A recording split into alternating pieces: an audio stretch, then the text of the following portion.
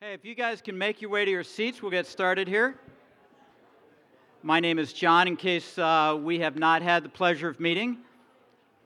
And I want to talk about power tools. Who likes power tools? Some of you. All right. So I have been under the strict tutelage of Pastor Steve Reed when it comes to power tools. As you know, or at least many of you know, Steve is, number one, a tremendous servant. How many of you have been served by Steve?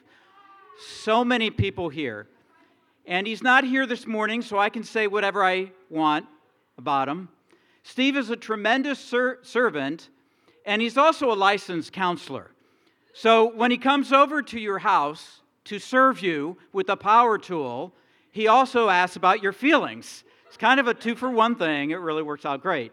Not only does he do that, but he's also tutored me and taught me how to use power tools. So he's been kind of a surrogate dad. So this past weekend, actually, something broke in our house, and I got to fix it using a power tool. And I kind of failed. Don't read into this. It was our bed. And so I drove the screws through the frame of the bed, so they're sticking out about an inch. And so now my wife, as she tries to get into bed, gets bloodied. Yes, so it's a little fail here on my part. But I want to survey you guys, and this is purposeful. I have here two of my power tools. I wanted to bring my power washer too, but that was a little difficult. So we have my power drill and my power saw. Now both have different features. The power saw, and this is just me as a man speaking, the power saw makes me feel like a man. You just pull the trigger and it's ring, ring, ring, ring, ring. I mean, you can cut your finger off, but it makes that really cool noise. And so that's its features. The power drill is like really functional. Doesn't sound like it has the same power, but it's really, really functional. You can use it on many things. So I want you guys to vote. You're going to vote here. You got to cast your vote for one or the other. Which is the most powerful, the best? How many of you would say the power saw? Raise your hand. I see you back there. How many would say the power drill? All right, everyone's wrong because they're not plugged in. Okay, because they're not plugged in. So follow me here. These tools have been wonderfully designed by engineers. They serve a very precise purpose, and they do so extremely well, but only when they're connected to a power source outside of themselves. Human beings have been created by God, woefully and fearfully made, is the way Psalm 139 puts it. We've been intricately knit together, but God's intention has always been to fill the life of humans, to have a connection with Him in such a way that we would experience something that is beyond who we would naturally be. Y'all with me? Pretty cool illustration. Remember that. Look with me at Galatians chapter 2, verse 20. Paul writes, I have been crucified with Christ. That is, when I heard about the cross, when I heard the good news, when I heard about Jesus, my life as I knew it reached like this crossroad, and my life ended when I heard about Christ. I've been crucified with Christ, and it's no longer I who live, but Christ lives in me. Talk about a power source. Christ lives in me. And I was thinking about this. Isn't that interesting verbiage that Paul uses to describe the Christian experience? Imagine a Christian and a seeker discussing what this means. I could describe this as receiving forgiveness. I could describe this as in words of salvation or eternal life. But notice what Paul says. His encounter with Jesus is Christ now living in me. Do you see how that elevates it a little bit? Do you see how that is a refusal to dummy down what Jesus has done for us. I can just imagine someone saying, let me see that lived out in your life. And that's what Paul is doing, is that this is a reality. Christ is in me. And I got to thinking, where did Paul come up with this? How did this thought first enter his brain to summarize the Christian experience as Christ in me? And it's found in Jesus' words. John 14. This is right before Jesus went to the cross. Jesus answered him, "If anyone loves me, he will keep my word, and my Father will love him, and we will come to him and make our home with him." So Jesus, before he went to the cross, was telling his disciples, listen, something's about to change. Once I die and ascend to the Father, there's a new game. I don't want the best of you. I don't want you trying to be righteous in your own effort. The Father and I are going to come and live inside of you. I think that is ridiculously cool. We are, as Jim alluded to, in this series on the book of Galatians. I believe that we are in week 5 of this series called Transformed by the Gospel of Freedom. Now, we are falling in like paratroopers on Normandy. We're falling right in the middle of a really hairy situation of a big convoluted argument. So we need to take a few minutes and talk about who Peter was and who Paul was. So interact with me. What do you guys know about Peter? Just shout it out. What do you know about Peter? He was a fisherman, yes. That's it. That's all we know. He was nicknamed the Rock, which is really cool. What, David? He walked on water. He did something amazing. What else? What? He was very, very impulsive. He denied Christ. You look at Peter's life, he has so many great victories, like walking on water, and so many great failures, epic failures, actually. So let me give you a little review of Peter's life. Here's the first thing. Peter's upbringing, he was brought up Jewish. He was circumcised on the 8th day, like any Jew would have been. He was brought up under the 10 Commandments, the Mosaic Law. He would go to the Jewish place of worship, the synagogue, or in the center of all of Israel, the temple. He was brought up as a good Jew and taught, just like the temple taught. When any Jew would enter the temple, there was a sign that said, "Gentiles enter at risk of death." So racism, which is rampant here today, was not new. It's very, very ancient. And Jew and Gentile hated one another. They had nothing to do with one another. So Peter never went over to some Gentile buddy's house for pork, for example. As a kosher Jew, he would avoid those things. So that's his upbringing, right? Then secondly, Peter meets Jesus. And everything that Jesus taught deconstructed what Peter had known to believe up to that point in his life. When Jesus spoke to Nicodemus, the most religious dude around, and said, "You must be born again," Peter's mind would have gone, "Wait, I thought we were righteous through our observance of the law." When Jesus was asked, "What work must we do to please God?" and Jesus answered, "This is the work, to believe in him who he sent," Peter's whole upbringing unraveled with Jesus. Next, Peter and Jesus is the Messiah for the Jews movement. After the death and resurrection of Jesus, the good news about his death and resurrection began to go all throughout Israel, to the Jews only. A movement was started of Jews who had been brought up believing in the Jewish Mosaic law and reading scriptures that spoke of a coming Jewish Messiah. Jews reaching Jews. So Peter preaches his first sermon. 3,000 people become Christians in one day. Not bad. Not bad at all. And Peter finds him in the middle of this Jesus is the Messiah for the Jews movement. Next, Peter has a dream. You ever had a dream where you wake up in the middle of the night and you're really hot and sweaty? You had too many blankets on, and it's like, wow, that was a really funky dream. I had one just a week ago. I didn't tell you this, John Kurtz, my buddy. I dreamt about my friend, John Kurtz. Don't know why, don't remember what you did, but that might be strange for a pastor to tell someone that you were in my dreams, but you were. So Peter has this strange dream.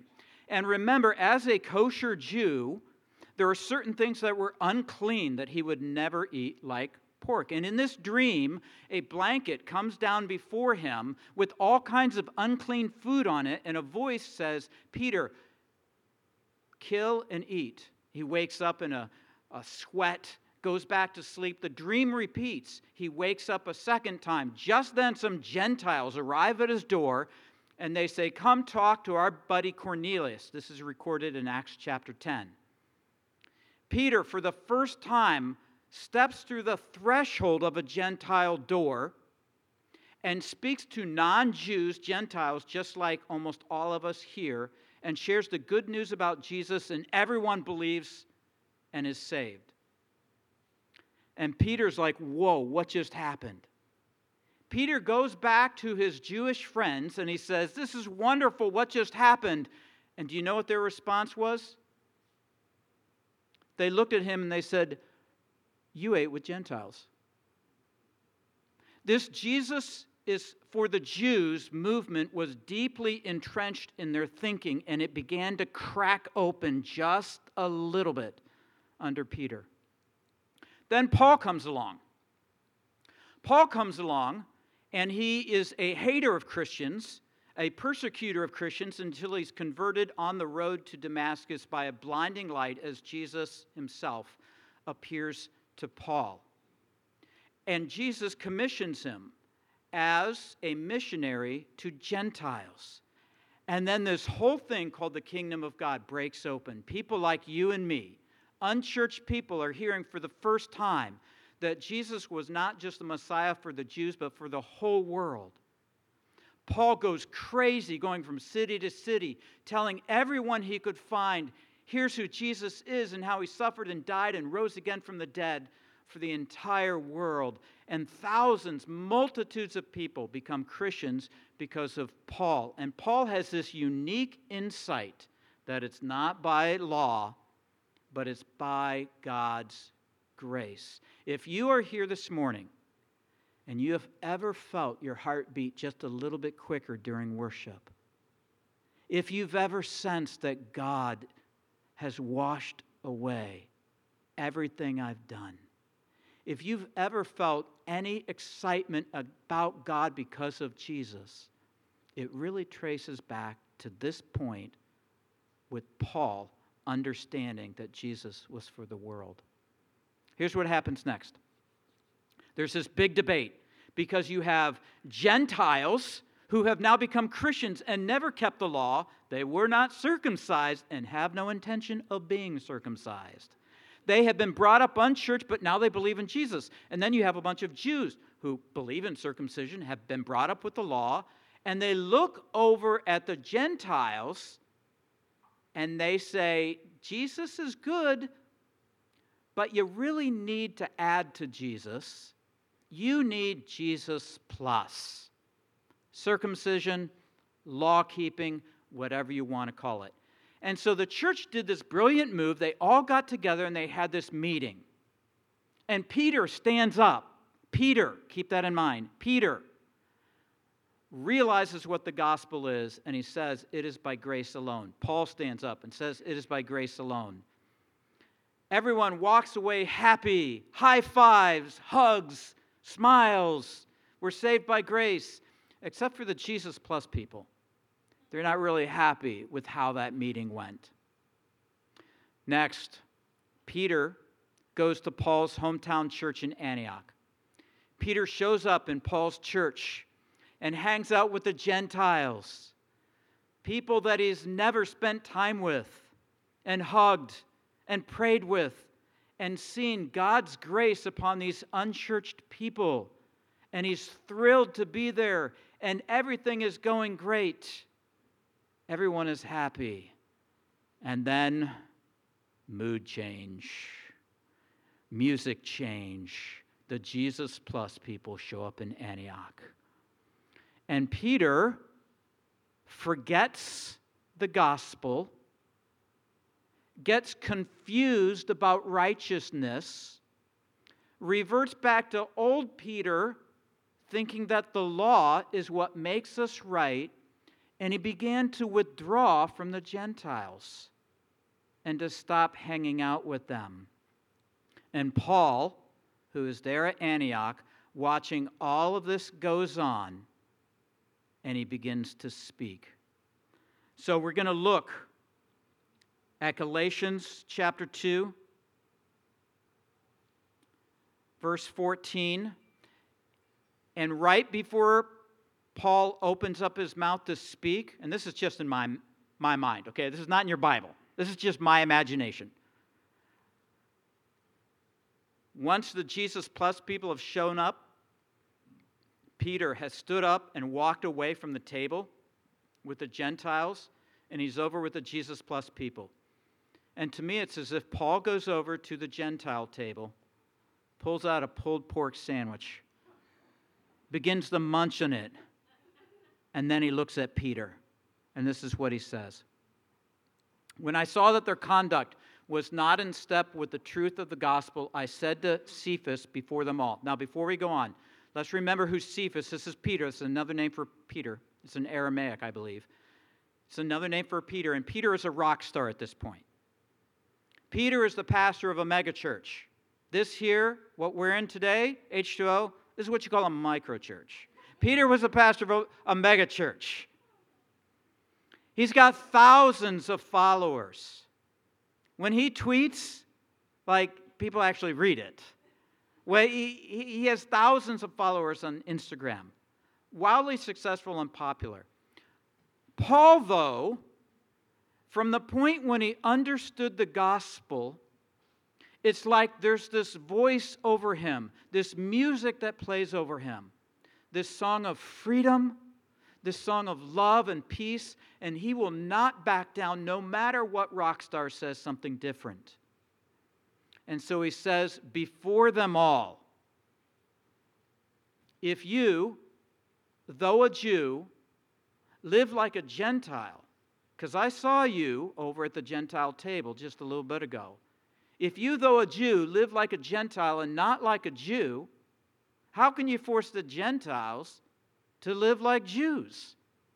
It's a brilliant argument of the foolishness of beginning your faith journey with grace and then returning to some form of law keeping.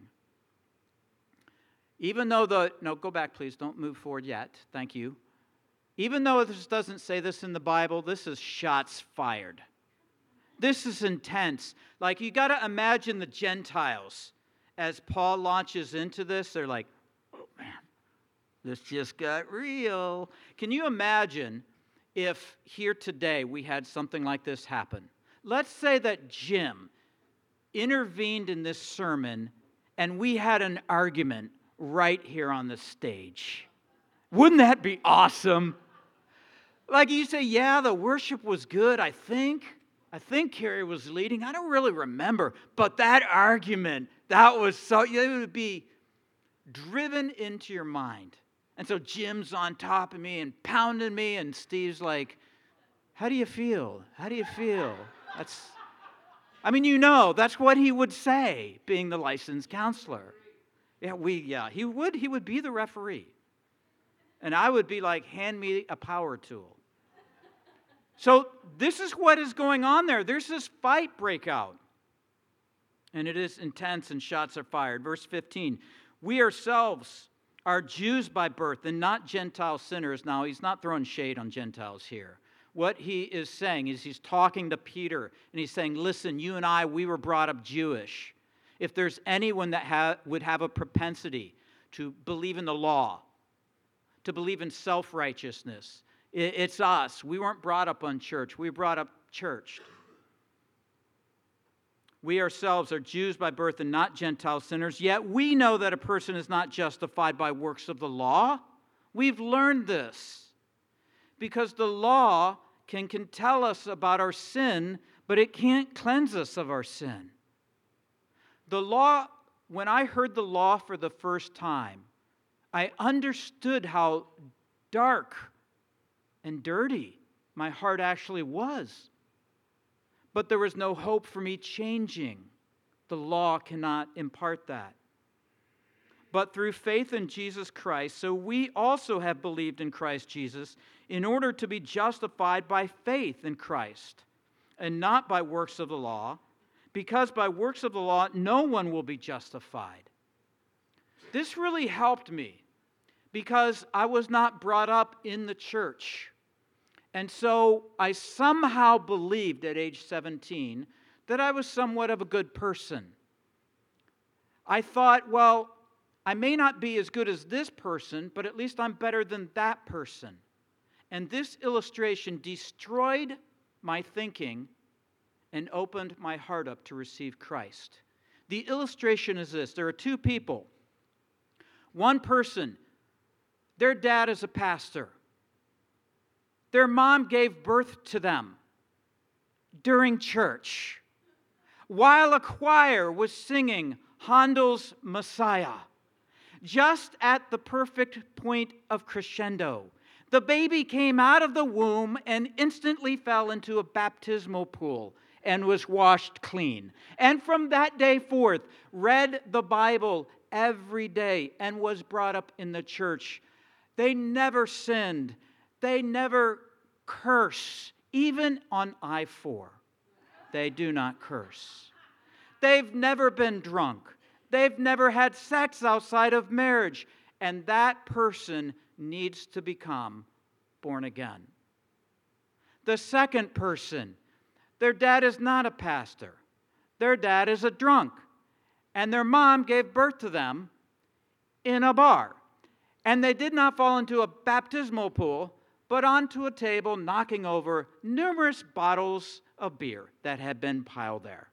They have sworn every time they've been on I-4. Just waiting to see if anyone shows any conviction right now.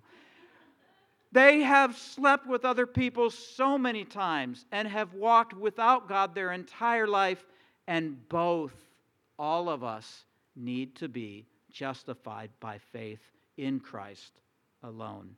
And to me, that just opened the door of my heart to understand my personal need of salvation. Verse 17. But if in our endeavor to be justified in Christ, we too were found to be sinners, is Christ then a servant of sin? Certainly not. The argument is this. If we Jews are seeking to be justified by faith alone, instead of keeping the law, but now we've begun to hang out with Gentiles who are unclean, breaking the law, then hasn't Jesus led us into sin? And the answer is certainly not. Next verse. For if I rebuild what I have torn down, I prove myself to be a transgressor. What Paul is saying is that when he understood what Jesus had done for him on the cross, he tore down everything he had believed prior to that. It's as if he was building a stairway to heaven through his good works and his religious performance and law-keeping, and he said, no more. I am tearing that down. And so Paul is now reasoning with Peter, saying, if you tear down your upbringing, your law-keeping, and then you revert back to it, you just show how foolish and confused you are. Next verse. For through the law I died to the law so that I might live to God. Live to God. Live in the freedom of forgiveness. Living to God is knowing that God is with you, that He's become your heavenly Father, that you're washed clean, that God is for you, that He thinks of you, that He's moving in your life, that He's prompting you and leading you, and has a home reserved for you. Living for God means freedom. It means joy. It means peace. It means love. And Paul here says, I had to die to the law in order to live to God. In his context, that means I'm done with the Jewish law as the foundation of my righteousness. For us, it might mean I am needing to get off the hamster wheel of performance and thinking I'll ever be good enough for God. I need to stop trying to stack up rocks to reach heaven. I need to, and I want you to notice the word die to that. Paul is really a genius thinker who is actually a little strange at times because of his brilliance. And there is a brilliance that's hidden right under the text that sometimes we miss. What he's saying here about dying to the law is not that I had a relationship with the law and we broke up. We're not Facebook friends anymore. He says, I died to that. I'm done with that. I never again will go back and try to keep the law. In Romans chapter 7, he has this beautiful illustration, which is kind of weird, about marriage. So what he says in Romans 7, he says there that as a man marries a woman and has fruit, as he calls it, which is a coded word for language, or for children, it means the man and the woman were intimate and had kids. They had fruit. And in the same way that he was married to the law and had fruit, that is, children of self-righteousness and elitism and comparison and hypocrisy. Law-keeping can only produce unhealthy fruit, not the fruit of love and joy and peace that we were designed for. Next verse. So, he arrives at verse 20. I have been crucified with Christ, and it's no longer I who live, but Christ who lives in me. And the life that I now live in the flesh, I live by faith in the Son of God, who loved me and gave himself up for me. And I just want to ask us to just dream for a minute. What might it look like in your life if this became the center point? If this became your compass? If on a daily basis you told yourself, I've been crucified with Christ, it's no longer I who live, but Christ lives in me. What might it look like later today as we go on our merry way and we go out to lunch or hang out with friends or with our spouse or whomever? If your center, your motivation, your impulse, what if it was, well, Christ lives in me? Do you see how that might elevate our game? Do you see how that might inspire us to notice people by remembering, by treating Scripture as truthful and reality?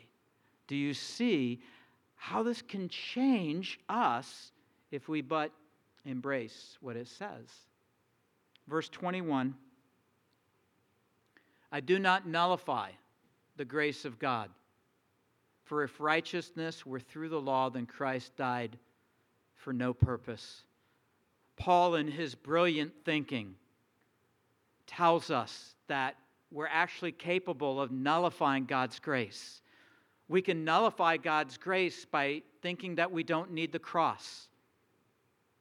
I remember talking with a buddy in a student center when he was a college student. And I asked him this hypothetical. I said, let's say you died today and you stood before God. And he said, why should I let you into heaven? How would you answer that? And he said, well, I feel like I'm a good person and I try to keep God's laws. And I'm not always this persnickety, but I looked at him and said, in other words, you didn't need the cross. You don't need Jesus. You don't need the death that he died for you. You don't need that. And for some reason, his eyes opened and he understood. I need to receive Christ. I want you to know, if you're here today as a seeker, that trying to improve yourself will never be what God is after. As Jesus said, behold, I stand at the door and knock. If anyone opens the door, I will come into him. Revelation 3:20. But there's a second way that we can nullify the grace of God as Christians, to act as if Christ indwelling is not the center of our power. We can live as Christians as if the cross didn't happen by striving to be better, by working at it, instead of remembering Christ lives in me. I don't know about anyone else here, but my life is full of noise. It's full of static. It's full of all this background clutter. And I've found that there's an unreal amount of peace. If I can take the radio of my heart, if I can take the tuning knob and just tweak it a little bit to where it lines up with this truth that Christ lives in me, it's like all the background noise of my life goes away because I've tuned in to the radio dial of the Holy Spirit that Christ lives in me. And I, for one, that's the center of who I am. That's what we're invited to from Paul. Carrie, come on out here. Carrie and I want to share something with you guys here and lead us into communion. Once I remove these power tools.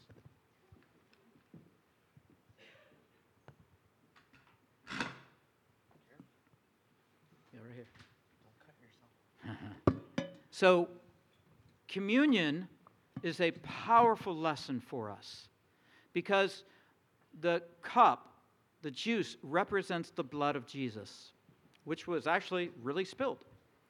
And the bread represents the body of Jesus, which was really broken on the cross. And so when we take communion, we have this wonderful opportunity to just remember what was done for us. Carrie and I are going to read part of Psalm 32 and just give you a few reflections from it. And then we're going to invite each of us to come to the communion table and to remember Jesus and what He's done and how He connects with our lives today.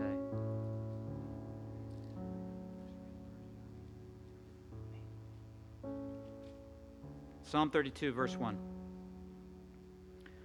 Blessed is the one whose transgression is forgiven, whose sin is covered. When I heard this verse, I felt relieved that my sin is covered and that I don't have to earn forgiveness.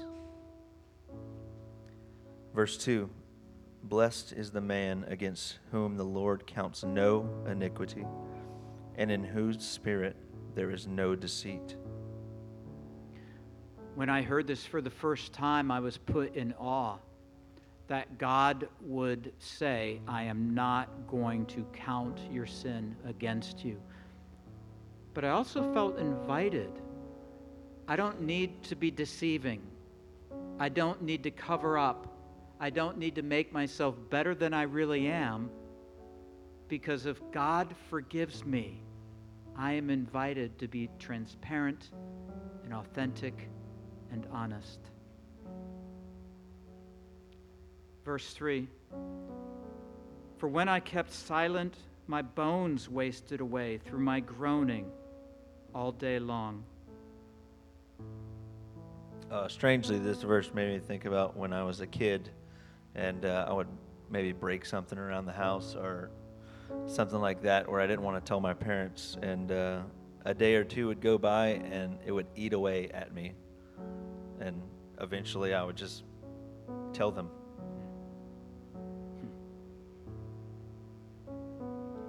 Verse 4, for day and night your hand was heavy upon me.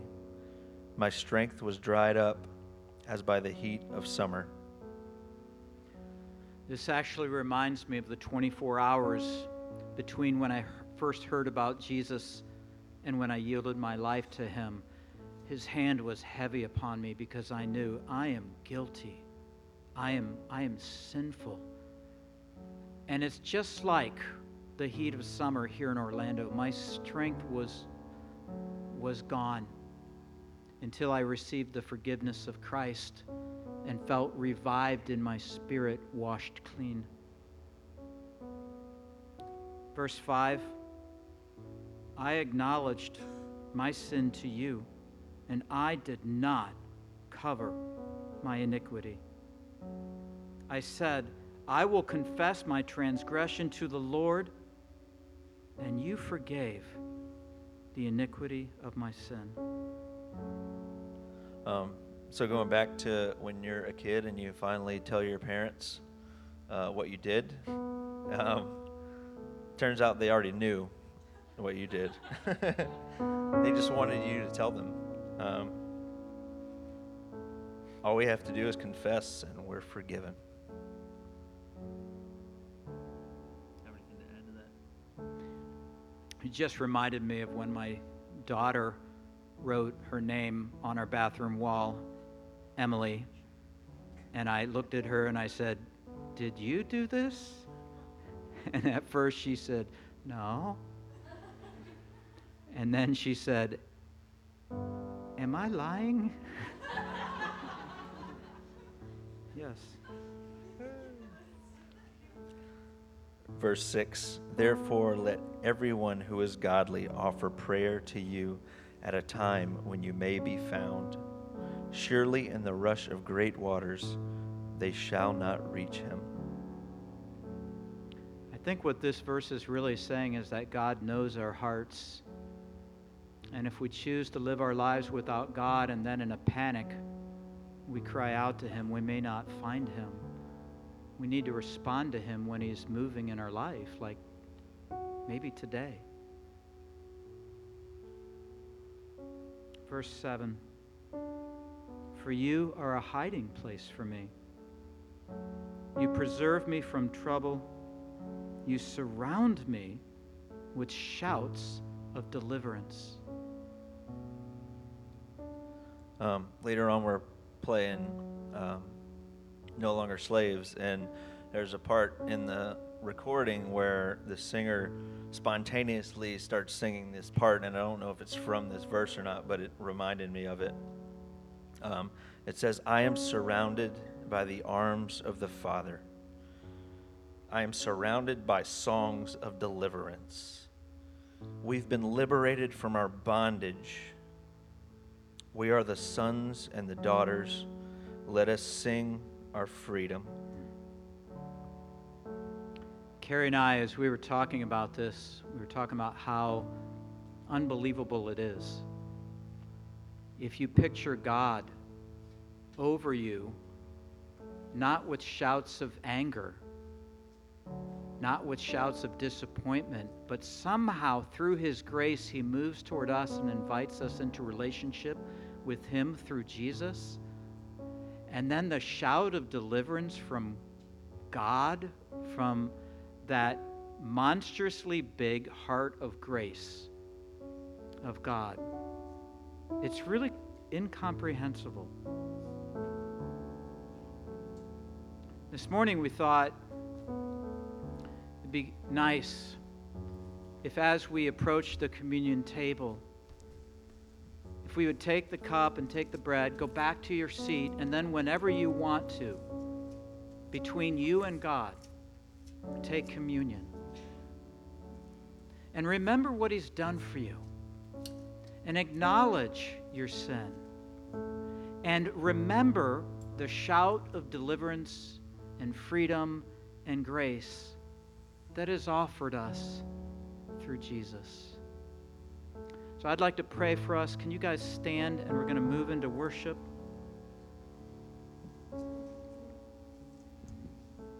Again, we invite you to the communion table. As soon as we begin to sing, you can move forward there. Great God, we thank you for this gift that is indescribable. How can our hearts fathom a God that would love people who have lived without him? How is it, Lord, that you are compelled to move toward us? How is it that you have a shout of joy over us? We do not know the answer to that, but we can say back to you, there's no other place I'd rather be than under the cross of Jesus, looking up in awe and wonder at who you've revealed yourself to be. We thank you for your love. We thank you for forgiveness. We thank you that you invite us into true transformation here at the cross. We come now to worship you in the great name of Jesus.